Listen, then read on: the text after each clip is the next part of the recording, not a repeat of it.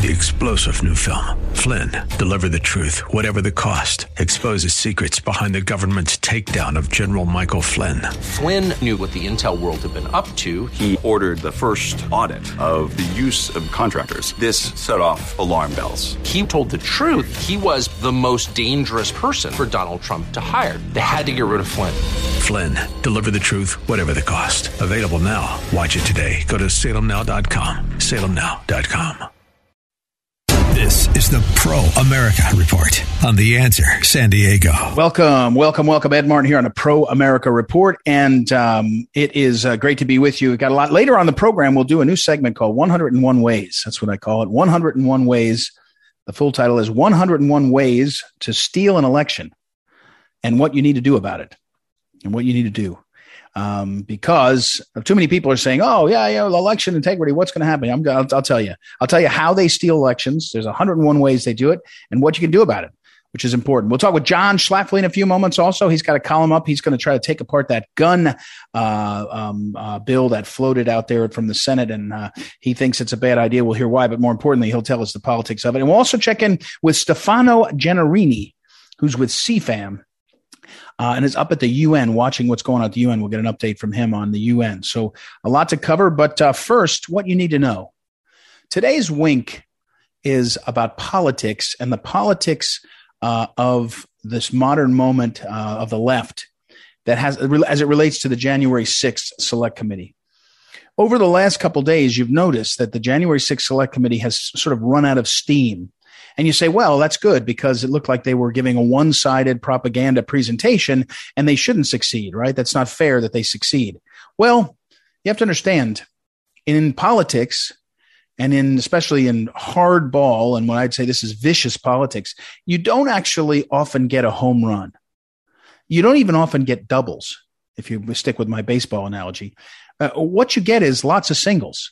And while you line up and you try to take a grand slam, you line up and go prime time with your January 6th Select Committee, and you hire an ABC producer and you edit all the video in ways to try to make it look like a made for the screen, TV movie or a big film.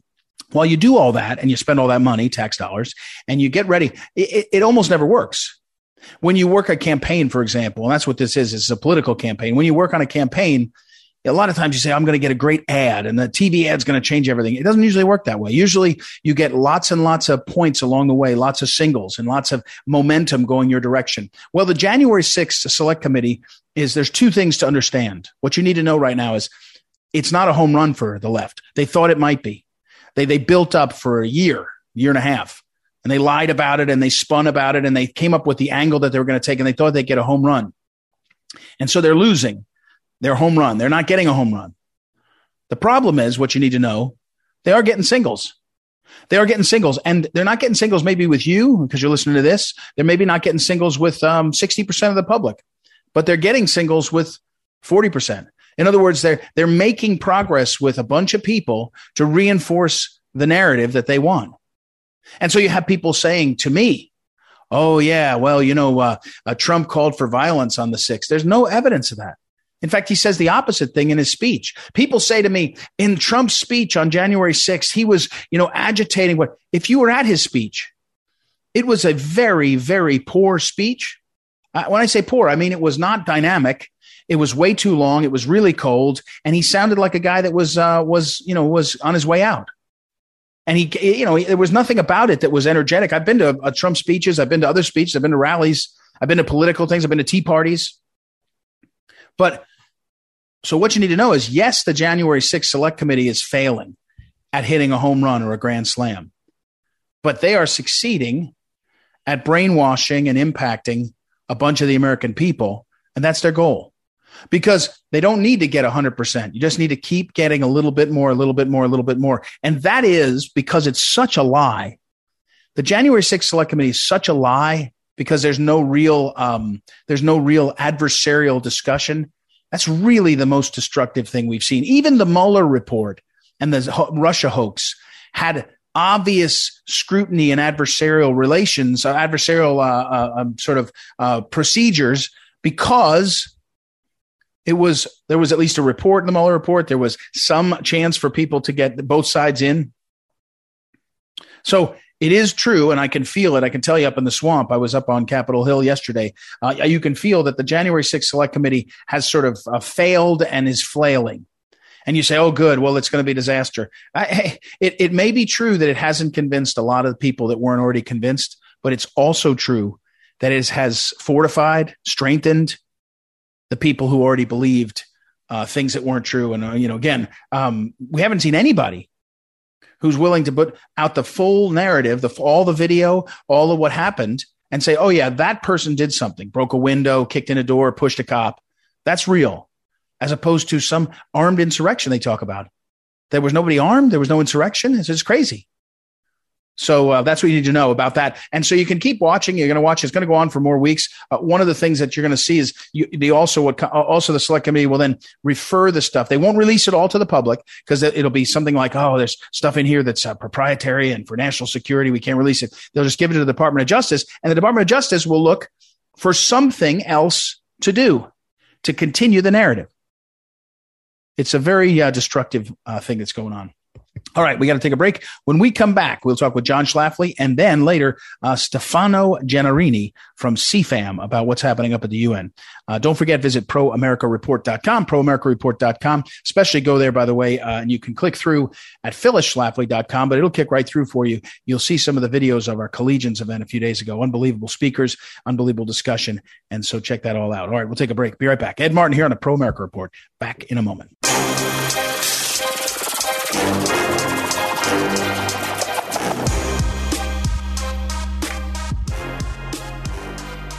Welcome back. Ed Martin here on the Pro America Report. Time to talk to John Schlafly and find out what's going on with John Schlafly. This week's column, John and Andy Schlafly, the Schlafly Report, is called Pork and Injustice in the Senate Gun Control Bill. Welcome back, John. And you're against a gun control bill, but I hadn't seen till you wrote it. It's not just a gun control bill. It's got all sorts of stuff in it. Tell our listeners about this. Well, yes, unfortunately, there is a certain type of Republican who's, plagued with the sense that they have to do something, even if it's not helpful, to address the problem. And so the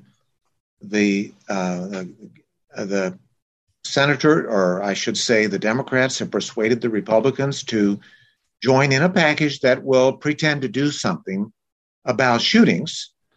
And of course, it would not really have stopped the school shootings that we have seen or the other mass shootings, but it will impinge upon the rights of law-abiding middle-class Americans to keep and bear arms. And so that's a bad situation. We're talking with John Schlafly. John, when you see these gun control bills, and you've watched again over a long arc of your career, and they sort of pop up, and what usually happens is there's a mass shooting. The media jumps on the issue as the left does and says it's the guns, and they call for gun control. 97 out of 100 times, the Republicans and the conservatives and others have enough stomach to just resist that push. What is it about every now and then where they say, oh, well, maybe we should do it? What you allude to in your piece is that sort of, well, sometimes they maybe just don't care about the Second Amendment, Republicans now, and they're getting other stuff in the bill. But why does it sometimes work? What do you think about this? I think it's the dynamics of the United States Senate plays a big role in this. Huh. And once, senators get there, they have a different mindset. And I would just point out that the 10 Republicans who have indicated that they are willing to deal with Chuck Schumer, not one of those Republican senators is facing the voters this year. And so they're basically going to be able to get away with it, is the way it looks. And actually only one of the 10 is even facing the voters 2 years from now. The other rest they're not up until 4 years, or they're leaving the Senate and will never face the voters again. So they're responding not to their voters, not to their constituents, but to the media and who knows, the lobbyists. Anyway, they're responding to the wrong influencers. We're talking with John Schlafly. That's an interesting thing. I was just actually going to make a comment. Senator, the senator from Oklahoma, Langmeyer. Langford actually came out and said, "Well, I don't know. I'll have to look at it." Of course, he's facing the voters like next week or 2 weeks from now in a primary. So he didn't say he would sign on. But back to what you said. You said it's a dynamic of the Senate. Is that this clubby mentality? They all get there and they say, "Oh, we'll work out it. We really know lots of stuff. We'll work out a deal." And then when I say that to you, and I think you'll agree, then we say, "Except the liberals never do that." It's always the conservatives that do that. They form a gang of 8 or a gang of 6 or a gang of whatever and do something more liberal than they should know to do. Well, it's a matter, this is sociology, and I'm not really an expert on that as to what motivates people. But people have complex motivations, and some of these four of these Republicans are retiring this year, not running, but their life is not over, and they've got plans for a future career, I think. And so that may be influencing their decision. We're talking with John Schlafly. Again, the column of the Schlafly Report runs over at townhall.com, our sister site, and also archived at phyllisschlafly.com. John, will it pass? Just because the 10 senators say they like something, I know if anything gets to the House, it looks like the Democrats will pass it because they're looking for some kinds of things. But will it get out of the Senate now? Can you tell? I already heard some grumblings that maybe the so-called framework isn't going to hold up. What are you hearing? Well, I don't know if we've heard from Joe Manchin. He's really key to be sure that all 50 Democrats can stick together. And so I don't know the answer to that. He's certainly got a large gun-toting constituency in his state of West Virginia. But I would just point out this framework that they've talked about. At last check, Ed, we still hadn't seen the text of it. Right. It doesn't include, apparently, the one provision which many people have talked about, which is raising the age from 18 to 21 for long guns. So it's kind of interesting that they decided that was a step too far. Yeah, they've already started. But what they've got is a bunch of issues which will cause serious damage to many, many Americans. And in particular, the way that builds on the horrible Lautenberg Amendment, which was passed decades ago by a long-gone Democrat, Lautenberg, which, the essence of it is that anyone who's been involved in a domestic situation, maybe a restraining order, maybe a misdemeanor, that person has a lifetime ban on owning a gun. And so if they're found with a gun, at some point in the future, they can be sent to federal prison for 10 years. And sadly, thousands, maybe even tens of thousands of American men have been caught up in that. And those cases, many of them have gone to the courts to try to moderate the draconian and brutality of that law. But this new framework would make that even worse. And because that's one aspect that is in federal law, and the courts have upheld it. And so they feel like they can do something, so they're doing that, even though it's bad. We're talking with John Schlafly. John, I just got about a minute left. You were out in Washington, D.C. this week. You're at the swamp, surveying the swamp. What are your thoughts on the fall election? Is it as red a tide as everyone is saying? What are you feeling?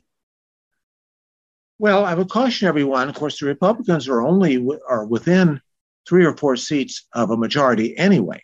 So they're not going to win 50 or 60 seats like they did in 2010 or 1994.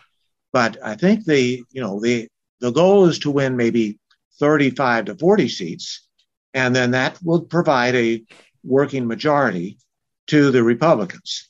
So, we certainly hope for that. And the special election that took place this week in South Texas is encouraging, where the Republican won a seat which has never been held by a Republican before since Reconstruction.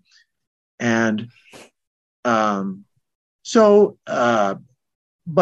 in order to really have a good night on election night, Republicans have to hold all of the close Senate races that are now held by retiring senators, and in purple states, in swing states, plus they have to pick up several additional Senate seats in states like Nevada and Arizona and Georgia and New Hampshire and Colorado. Those are probably the 5 that are possible, but where a Democrat can be turned out. But, they have to turn that into reality by winning those Senate seats in order to have the ability to do something in the next Congress.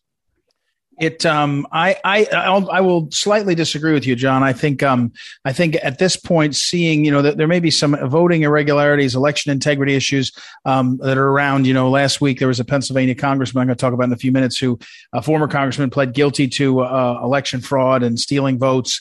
But I think right now, I think the bottom's falling out so fast on Biden that the likelihood is, I think it's probably 40, 50, 60, could even be more seats that Republicans win.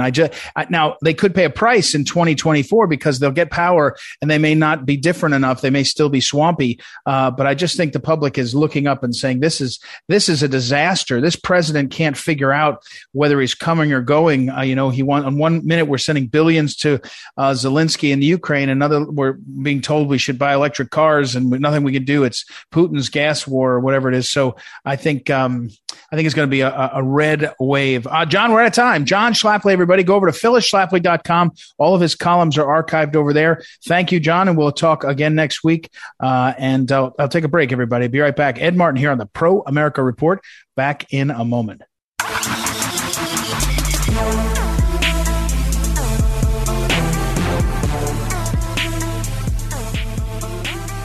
Welcome back. It's Ed Martin here on the Pro America Report. We've had Alex Newman on. Well, you've been on wearing different hats. I mean, he's got a great book that I always refer to, Crimes of the Educators, that's here on my bookshelf. And he's a great speaker. He's been one of our lead speakers at Eagle Events. But now he's done what's unthinkable. He must think so little of himself. He's decided to become a politician. No, I'll never become a politician, but he's running for office. So there's exciting news. Alex Newman, you go to Alex Newman for Florida, the number 4, Alex Newman for Florida, the number 4.com. And also, perhaps especially, I know my folks follow me on Twitter at Eagle Ed Martin. Well, you can follow him at Alex Newman _JOU. This is a guy that's worth what he does is what he's listening to him is valuable. So, but now he's a candidate. So welcome, Alex. How are you? I'm doing great. Thank you so much for having me, Ed. Well, but all kidding aside, what a pain it is to be a candidate. I know I've been one, and I know you're a happy warrior in your life. That's kind of your MO. But what made you get to the point where you needed to run for office? Well, I appreciate the opportunity to come on and talk about this, Ed. And part of it, believe it or not, was Phyllis Schlafly. I knew she ran for office, and that's right. That was really an encouragement to me that somebody outside the system would be willing to make the sacrifice and throw their hat in the ring. And frankly, I think we need a whole lot more of that in our country right now. I mean, I tell people, without trying to be overly dramatic, that our nation is in a really troubling time period. And in fact, I think there is so much at stake that if more people don't get involved, if more people don't start running for office, we're going to find that our liberties are going to continue to be eroded. Our prosperity will be continually eroded. And, it is hard work. It's like adding 3 more full-time jobs to what you're doing. Plus, of course, the establishment comes after you and you get the attacks, but we've got to do it. And so I tell people, if you can't run for office, if you're not willing to do it, at least help somebody, go knock on doors, go make phone calls, whatever you can. We've got to get good people into office. And I think the state level is critical right now, Ed, because Congress is the source of so many problems. And I think state governments really can be a source of solutions in terms of standing up to what's going on in Washington, D.C. We're talking to Alex Newman, and he is running now for the Florida State House. If you go to alexnewman4florida.com, the 4 in that is number 4. So who's the incumbent? Well, I mean, I'd vote for you, anything you do. And you're right about Phyllis, by the way. Phyllis Schlafly, she said she ran twice for Congress and lost. She would say she learned more by being a candidate. You learn how the system feels and works, although winning would be better, I think. So, but tell me this race, Florida State Rep, there's an incumbent. Give me the contrast on the issues. What's going on? Absolutely, Ed. And, I think Phyllis was just ahead of her time. We are now in a moment where the American people are waking from their slumber. They're realizing that people like Phyllis Schlafly, who sounded the alarm for decades, for generations, were absolutely correct on all these things. And so I think today, if we had a free and fair election system, she would have clobbered any opponent that she went against. And I think we're seeing that in the primaries. Establishment Republicans and rhinos are being absolutely pulverized in primary elections, and liberal Democrats too. So it's encouraging. Now, my opponent is, I don't have anything personal against him, but he voted wrong on some critical issues. He voted for the worst attack on gun rights in our state's history. He voted for this bill that actually struck really close to home. It was a personal that gave all of our hospitals in Florida immunity from liability if they would obey the CDC's crazy recommendations, but not if they did what the family, what the doctors, and what the patient themselves wanted. And so when my dad ended up in the hospital with COVID, we had to battle it. The only option they would give us was what the CDC said, the remdesivir, which I knew to be not a good option, which our family doctor from Harvard knew to be a terrible option. And our doctor prescribed ivermectin and hydroxychloroquine and all these things. The hospital wouldn't let us take it to him. They wouldn't even let us visit. And so I blame the legislature for that. My opponent also chaired the redistricting commission that would have sent 3 additional Democrats to Congress. Now, fortunately, our governor, Ron DeSantis, vetoed that and drew some new maps that'll send 4 Republicans plus to Congress. So that's very encouraging. And our state Supreme Court now has just upheld that map.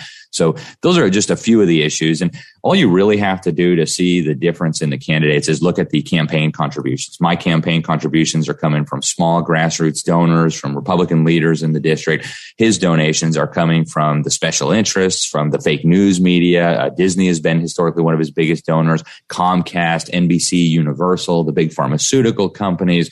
Frankly, we have a conservative district. I think our district deserves conservative representation. And when I tried to get a hold of him about these issues, and others in the district too, this is why the grassroots conservative and Republican leaders in our district recruited me to run. When we would try to get a hold of him to discuss these issues or to discuss our concerns, we'd never hear from him. He'd just show up at election time. So, without trying to smear him in any way, although he's doing that to me right now, him and his surrogates are just viciously attacking me.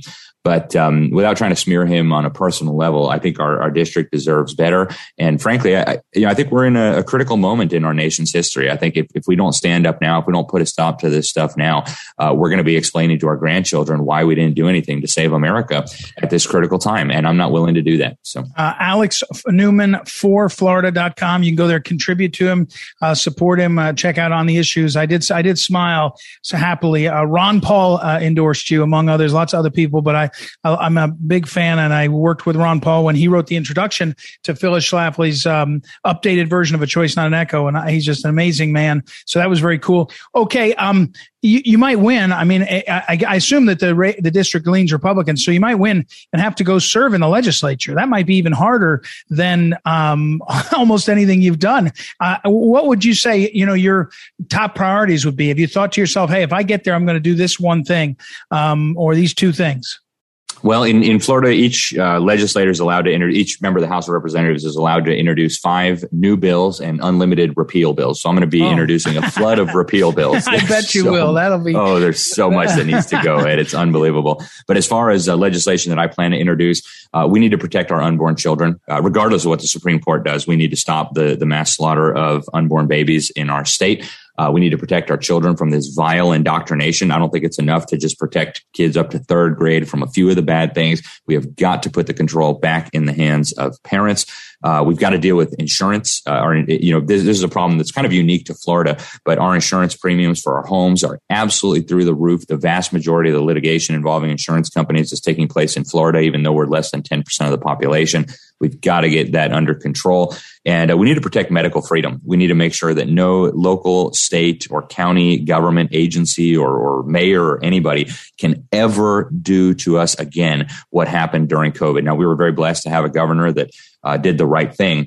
But at the local level, we had all kinds of problems. And people need to remember, too, DeSantis only won his election by a tiny margin. We almost ended up with a meth-smoking communist as our governor, Andrew Gillum. Yeah. So we've got to make sure that never happens again. We need protections in statute. And so those are a few of the ideas, Ed. Those are going to be some of my top priorities. But we do intend to win, and we do intend to make Florida into a fortress of freedom for future generations. We do you have, and you mentioned that your opponent is attacking you. It's a good sign in the sense that if they weren't paying attention, if they thought they could ignore you, they would ignore you. But describe the district to me. I mean, tell our listeners, we got listeners all across the country and Eagles. And as I often tell people, if you're in California, where a lot of our listeners are, sometimes you're in an area where you can work for your values, but sometimes it's not hope. It's very hopeless, and you got to find other places to give and make phone calls and give support. Tell us where in Florida your district is, and give our people a sense of the community there. Thanks, Ed. Yeah, I'm in northeastern, or east central Florida, just south of St. Augustine. The district represents Daytona Beach, Holly Hill, Ormond Beach, and some of the smaller communities around there. It is a very conservative district. In the 2020 election, it went 10 points plus for Donald Trump. We expect the next election is going to be an even more massive landslide for Republicans. And so that's very encouraging. In fact, we have a very conservative district. The demographic is pretty much older, much more conservative, especially among conservative primary voters. Our GOP politics here at the grassroots level, these people are very conservative. They do love the Constitution. They do want the state to interpose and protect the people of Florida from the out-of-control administration in Washington, D.C. So what we're finding is our campaign is really resonating with the grassroots.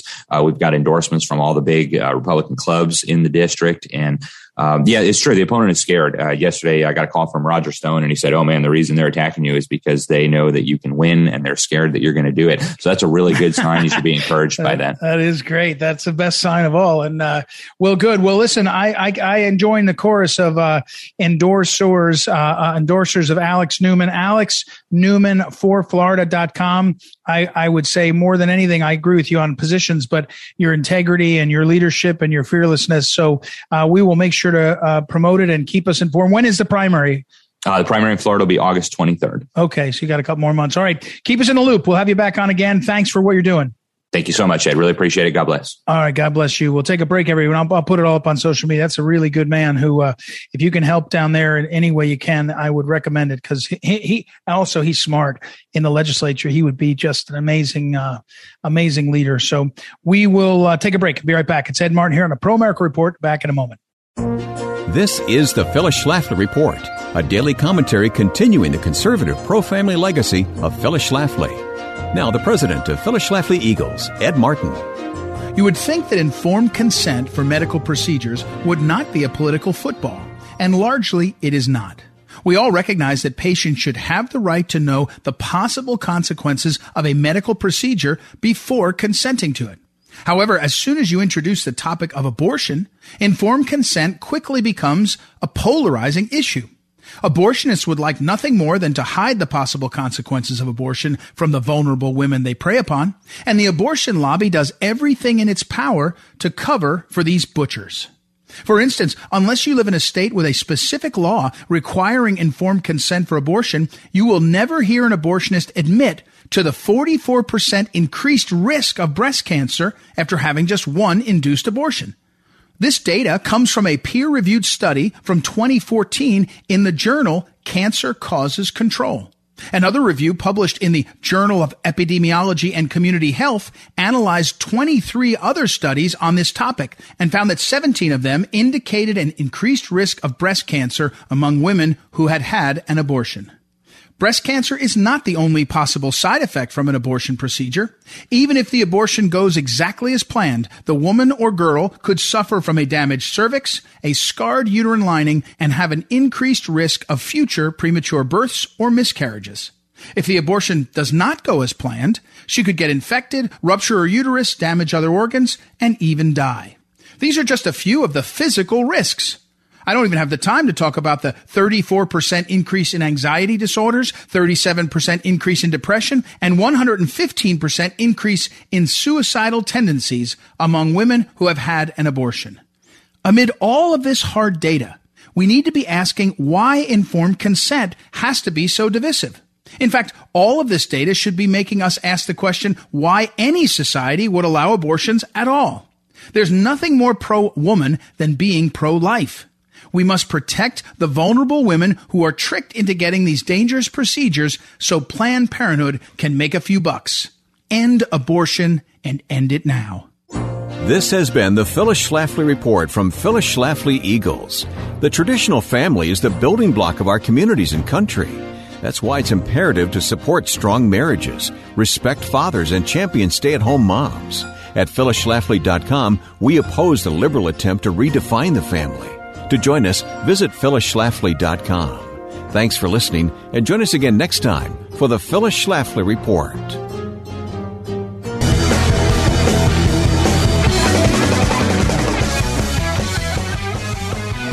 Welcome back. Welcome back. Ed Martin here on the Pro America Report. And we're going to start a new segment as we wind up the show each day. Obviously, so much going on, but I get a lot of emails and questions from people about the elections. And instead of trying to speculate about 2020, instead of trying to speculate about 2022 and election integrity, we're just going to go back and look at what I call a new segment called 101 Ways to Steal an Election and What to Do About It. Okay, 101 ways. And we're going to just over the next couple of months, we're just going to talk about the historical record. It includes all the way back in time to the founding of the Republic that there have been people who tried to steal elections. 101 ways to steal elections. Number one, today, our opening segment is U.S. Congressman. A U.S. Congressman has pled guilty in the last 2 weeks. Pled guilty. Congressman Michael Myers, he's a former congressman of Philadelphia, Pennsylvania. He pled guilty to election fraud. And when you read the facts, this is what he pled guilty to. Here's something you need to know. What you need to know about 101 ways to steal an election. What you need to know is that when people plead guilty to something, they've usually done a lot more than what they plead guilty to. They make a deal. So this Congressman Michael Myers of Philadelphia, Pennsylvania, he pled guilty to conspiracy to deprive voters of civil rights. He pled guilty to bribery. He pled guilty to obstruction of justice. He pled guilty to falsification of voting records. And he pled guilty to conspiring to illegally vote in a federal election. Congressman Myers admitted in court that he bribed the judge of elections in one of the wards in Philadelphia for years, and that they added votes, illegally added votes for certain candidates to help bump it up. And there were cash payments ranging between $300 to $5,000 per election. Now, what's the point of this? Well, the point is this is June 6th of 2022 when the congressman admitted committing election fraud. And this is what he admitted. And he admitted it's for the 2014, 2015, 2016, 2017, and 2018 Pennsylvania elections. Now, it's possible that Congressman Michael Myers only started doing election fraud. He's in his 70s. Maybe he only started doing election fraud a decade ago in 2014, 8 years ago. And maybe he stopped after the 2018 election. Possible. But the point here is, what is the conduct that he did? And while I think that there are bad apples in the world, there are some people that are really just rotten apples in the world out there. I tend to think that people are very similar across different states and cities and all the rest. We all have our foibles. We all have our sins. We all have our problems. So very specifically, do we think Congressman Michael Myers only cheated in 2014, 15, 16, 17, and 18? And do we think he's the only one? Because if you can influence an election, and at the level we're talking about, what he pled guilty to was in a certain ward, in a city. And if you know big city elections, and I do from the city of St. Louis Board of Elections, when I ran it a few years ago, you get an election down in a ward for an alderman position or for the sheriff of a city or for it can come down to a couple of votes. So if you can throw 100 extra votes into the system, you can maybe swing an election. And if you swing an election in a city like Philadelphia and you get a new alderman, or you get the preferred person for a citywide office, what comes with it? Why is it important? The reason why it's important is because that person has power and they have jobs, and power and jobs and influence and all the rest. And what has happened as government has grown bigger in our cities, especially, there was a book years ago, The Walmart Effect, that wrote about the impact of Walmart on commerce and all. It's kind of out of date now because of Amazon. But one of the chapters was talking, as I recall it, about the city mayors, big city mayors, who went about trying to hold power, but their budgets were too tight in the late 60s and early 70s. And so they couldn't increase salaries. They couldn't even add jobs. What they could do was promise better retirement. And so they put money, they promised pensions out into the future, knowing that they wouldn't be in office, 20 years when it came due. So there's lots of ways that the big cities, any city, any jurisdiction, let me be clear. It doesn't have to be Philadelphia. It doesn't have to be St. Louis, which I know so well. But if you're running for state rep in Kansas City area, a state rep race a few years ago was decided by 2 votes, 1 vote. And it turns out one of the votes was fraudulent. Actually, it was decided by 1 vote. It turns out 2 of the votes were fraudulent because one of the candidates' relatives voted where they shouldn't have voted. But even if that was mistaken, by the way, we'll come to that another day. Mistaken voting, voting in the wrong place because you're registered in the wrong place. You don't know it. That's different than today's number 1 of 101 ways to steal elections, and that is bribery to add votes, bribery to change the vote count. That's what we have Congressman Michael Myers pleading guilty to. So, as I've said before, the system of government, the system of elections requires 2 things. One is to run a good election. And the second is to have people have confidence in the election. So you have to run it well. It's a systems problem. You have to run it well. It has to be secure. It has to be, all the kinks have been worked out. You have to make sure that there really aren't avenues for theft and all that. The second thing is people have to see that enough that they trust in it, that they don't doubt it. We have a problem with both, it looks like, at least in Philadelphia. As to number 1, what can you do about a system of elections in Philadelphia where a congressman, Michael Myers, former congressman, is paying money to to corrupt the system? Well, 1, we need more convictions. We need it to be a higher cost to have this happen. There needs to be a higher cost to have this happen. So you say 101 ways to steal an election. Number 1 so far is bribery to change the votes, to add votes. So this is, and this is, let me be specific. This is changing votes in the polling place by adding votes, bribing the personnel, paying the personnel, blackmailing the personnel. All these things are possible so that those people will add votes to the election, add votes to the count, but actually add votes. This isn't counting back in the back room. When you start counting, you add votes, but this is actually adding votes, padding votes. And so we need more convictions and we need more scrutiny of the polling places. One of the problems with early voting, one of the problems with the proliferation of polling places is you end up with dozens, sometimes hundreds of locations, and you have to try to staff them with people who understand the systems and keep an eye on it.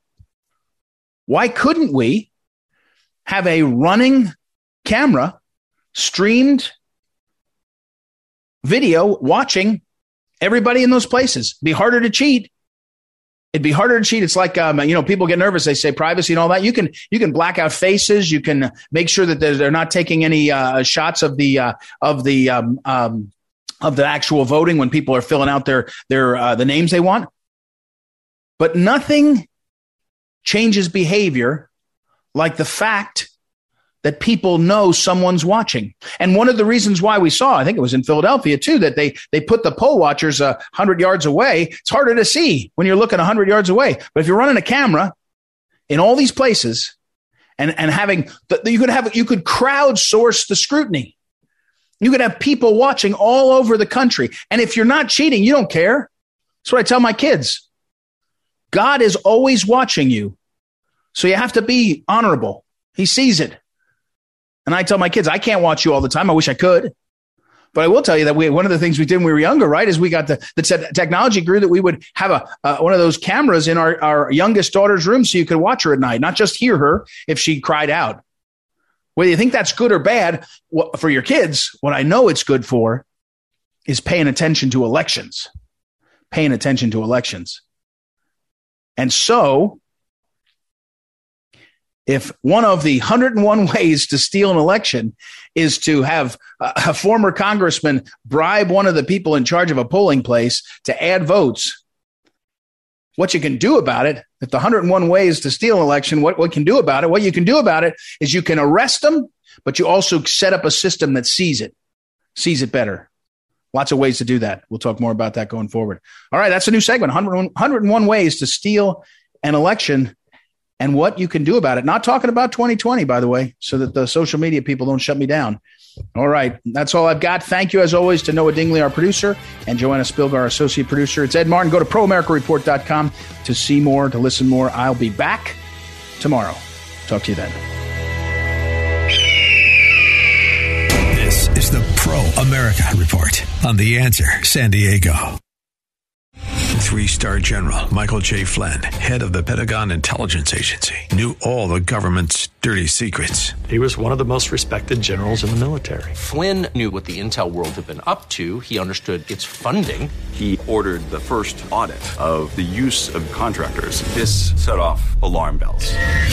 The explosive new documentary, Flynn, Deliver the Truth, Whatever the Cost, uncovers the facts behind this scandal. Flynn told the truth. He was the most dangerous person for Donald Trump to hire. I find out the worst enemy that I'm going to face in my life is right here in America. They took my assessment and they wanted me to change it. And I was like, I'm not changing it. They had to get rid of Flynn. With in-depth interviews, archival footage, and never-before-seen personal records of the man behind the headlines. I just felt like I was drowning. Flynn, Deliver the Truth, Whatever the Cost. Available now. Watch it today. Go to salemnow.com. salemnow.com.